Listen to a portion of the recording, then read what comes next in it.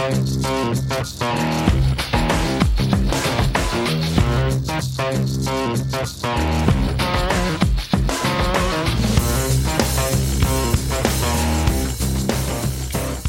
how exactly do I begin the podcast today? The question I struggle with every single week. Maybe I could do it in PM style, where I say, hello, you're listening to the Lyricast Snippet on WQRM. Or maybe I can just dive right into it. Why don't we talk about marketing today? This is something, for better or worse, you're going to have to deal with. Naturally, lots of people go into marketing, and that's what they do all day. But especially for developers who are building up their first little product or creating a business, this is something you're going to have to deal with. And one of the cool things about starting a business, I heard Derek Sivers talk about this the other day, and I totally agree. When you start a business, it's kind of this amazing thing where you get to create the world. You get to address all of the things in your past that you didn't like. And now you get to say, well, for my business, this is what we're going to do. We're going to work in this way, or we're not going to work in this way. And we're going to have an open floor plan or a closed floor plan. And we're going to give everyone this, or we're not going to give them that. You get to create the world that you think is best for running a business.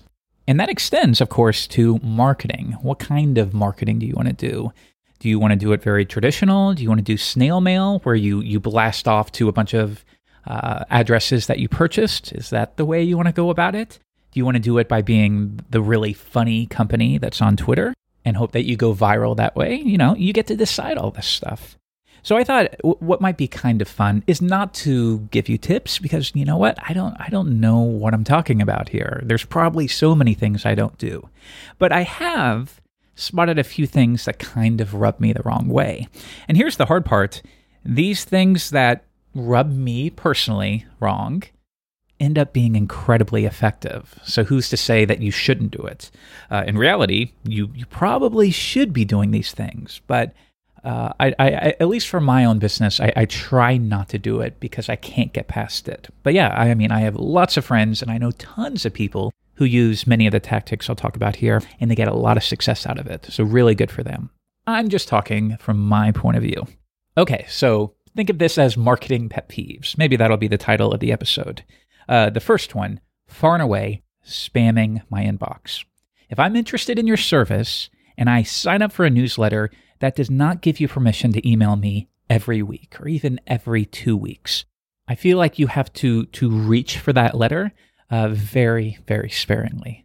Now, I can tell you at Lyricast, it's too sparingly because I'm lazy and I'm not doing my job. I should be contacting you more. But on the flip side, when I do send out an email blast to everyone on my newsletter list, the click rate and the open rate is really, really high because it simply doesn't happen very much. But I can also tell you there's lots of similar products to Lyricast where I feel like they too much take advantage, where every single week I get an email from them. And I've come to realize that when this happens, my gut reaction as a customer isn't, oh, cool, what's going on with them? It more ends up being this kind of annoyance thing, like get out of my inbox, stop contacting me. So it becomes an aggressive thing when it should not be that way. And it's because they're taking advantage of you. They're contacting you too much. So that's my number one pet, maybe not the number one pet peeve, but it's a top item on my list here. So maybe it's number one. What else? On the subject of mass emails, something I've been thinking about a lot is, as a customer, what makes me read one marketing email versus another? This is kind of a cool exercise. Think of all the promotional emails you get.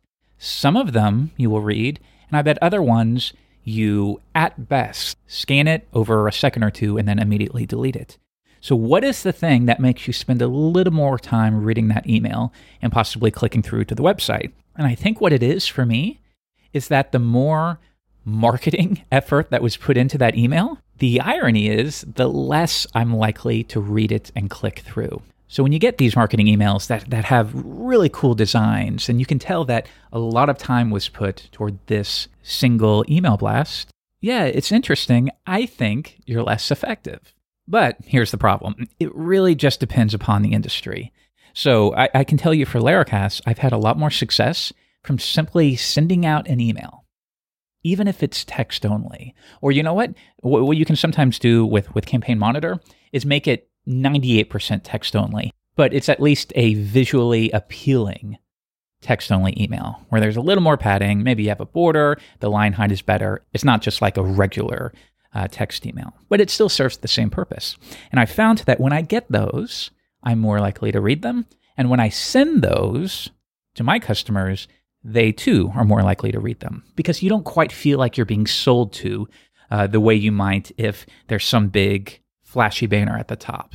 I think when you see that, we're kind of predisposed to assume that you're being manipulated a little bit and somebody's trying to take your money. Whereas if you just send an email out and say, hey, how are you doing? I just wanted to let you know I have this going on and I thought it might interest you. Just a very friendly text email is going to be more effective.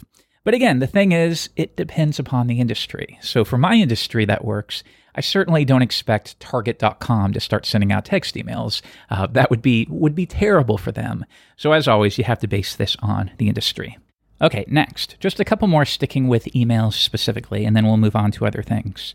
Have you ever signed up for a newsletter and then your birthday came around and they sent you a happy birthday email?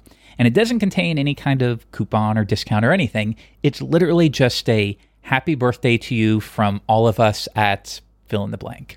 Were you happy about that? Probably not. I don't think you thought to yourself, wow, that's really kind of them. Because it's entirely programmed and they just find your birth date and they set up a cron to fire off an email to everyone who was born on the current day. So if anything, once again, you're just feeling annoyed that they are spamming your inbox with this fake friendly email. And they do this for a lot of holidays. Happy St. Patrick's Day from all of us at Jones, Lambert, and Locke. I guess a law firm in this stupid example, but you know what I mean? Like it's not cool. Again, you are taking advantage of their inbox and people get annoyed by that. Don't do that junk. You're not helping and you're not fooling anyone. And actually, where you also see this? You see this with more traditional brick and mortar businesses that will snail mail. They'll do traditional post office mailers. And have you ever had that thing where you get something in the mail and you think it's from a person because your address on the envelope is written out in pencil and it looks kind of like cursive, like somebody wrote it out to you. But then you open it up and it's just marketing, right? And you go back and you look at the address on the envelope and you realize, oh no, nobody wrote this out. They just used a special font and color to make it appear that it was written out. But this is still just a machine sent marketing card, just like anything else. So think about what's going on there. The very first interaction this new business has with you is one of manipulation. They are making you think it was personally addressed to you when it wasn't of the sort. They're immediately lying to you the first chance they get. It's stupid. The entire focus is not to help you or make a connection with you. It is, how can I get as many people as humanly possible to open up this letter? That's all they care about. And even outside of snail mail, when it comes to email blasts, you'll see the same thing where the subject misleads you. Have you ever gotten one of those emails where the subject makes it look like they're replying to you, as if you've been having a conversation before? And then you click through and you're like, oh, nope, you just lied to me. You made me think you were responding to something I said, but once again, nope, you were manipulating me. You were lying to me to get me to open that. So of course, I'm not going to buy your stupid product. I feel like this is common sense, but again, maybe the thing is, those things they do are effective and that's why they do them. But you know what? Just because they're effective does not mean you should do it. Common sense and decency and just being a nice person does factor into this, doesn't it? Okay, what else? Why don't we get away from email? Let's move on to some tactics that I am 100% sure are effective, and I can't fault anyone for using them. But at the same time, again, I can't bring myself to do it. It just feels slimy to me. One of them is there are services at this point where you can sign up and you pay a monthly fee maybe, and you will feed it 20, 30, 50 different tweets that you want to send out to your followers / potential customers. And what it does is it figures out the optimal time to automatically post those to your feed. So you could be sleeping at 5 a.m, but suddenly your account is tweeting about a new thing you've made or a new business you started that you're trying to sell or things like that. I totally get the benefit to this. There, in particular, there is a huge benefit to being able to tweet when you're sleeping, because there's an entire part of the world who simply don't see your tweets. So I can understand that alone. But you know what? This is something you can schedule yourself. I think when you use a service who calculates these, and it's very mathematical about how to optimize the click rate of your tweets, I'm not a fan even remotely. I kind of hate it. Because here's the thing, even though these are custom tweets that you've written that are just being automatically scheduled, people pick up on it. I see so many, like I know maybe 10 to 20 different people who do this. And they're very smart people. And like I said, I think they've had a lot of success with this, so good for them. But I always can tell when one of these tweets is not something they are physically writing. I can tell. It's either one of those things where it's 11 o'clock at night and I know they're not selling their thing right now, or it's just very marketing heavy in its delivery. And people pick up on this. They kind of figure out, you know what, you didn't post this tweet yourself right now. You scheduled it. And you know what? I think I'm going to unfollow you because I don't feel like I'm following a human being anymore. I feel like you've just optimized it and automated it and turned it into this machine thing that figures out the best way to kind of take advantage of my time. Like I said, I'm being a little hyperbolic, but it still rubs me the wrong way. I can't do it. I feel like you have to do the work. You have to physically write that tweet and post it, especially for marketing stuff, which is always a little smarmy. You know, like anytime I, on my personal account, promote Laracast, which I do a lot, but it still feels a little smarmy, and I try to brand it in as friendly a way as possible because I do want to promote my product and show you about new things the site offers. But again, I feel like the simple fact that I am manually writing and publishing that tweet at that exact moment, I feel like it gives me a bit more leg room versus it's 4 p.m. on Wednesday and this is the optimal time to get viewers. So I'm just going to let the service automatically do it for me. I just can't do it. I hate it. But of course, opinions vary. Next, when it comes to selling a SaaS or product or whatever it happens to be, a lot of the advice, some of the big advice, is basically to create these old school walls of text. I guarantee you've seen them, where you click through to their book or their SaaS app or their product or whatever they're trying to sell you digitally. And it's a massive wall of text. And usually it's not very pretty to look at. It is literally a wall of text with all of these quotes and call-outs and act now type language. And the reason why they do this is because supposedly if you compare them, strangely enough, the wall of text is more effective. But again, I can't allow that for my own stuff. It feels so gross and it looks so bad and markety and salesy, and I hate every bit of it, but tons of people do it and have a lot of success with it. But again, just because you have success, that doesn't mean you have to do it. I can't bear to associate my product with such a thing. I don't know. Why don't we do one more? And this is one I'm probably the least hard on. The tactic where you advertise something new by saying, if you don't purchase this in the first 7 days, it's then going to go up twice or 3 times as much. I see why people do it. In certain situations, it makes perfect sense, like conference early bird tickets. That's incredibly fair. In exchange for being an early purchaser, and giving the conference organizers more confidence, well, then you get a better deal. That's totally fair.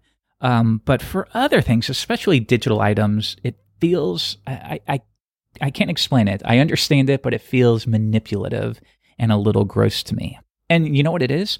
Do you remember like when you're a kid and you'd watch a movie and then an infomercial would come on after it?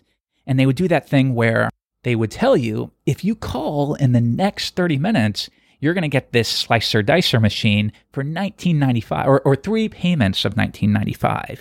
But if you wait after 30 minutes, it's going to go up to $199.95. So you better act now, right? The regular price is not $199.95. The regular price is this sale that you can only get in 30 minutes. But they are aggressively attacking your need to not miss out. So you have to get this amazing thing in 30 minutes or you're screwed, you know? And that's really, really effective. And that's why just about everyone does it. But I can't help it. I can't for my own thing where I get to create the world for my business, I cannot participate in that. It just feels gross to me. The closest I could ever get to that would be 2 instances.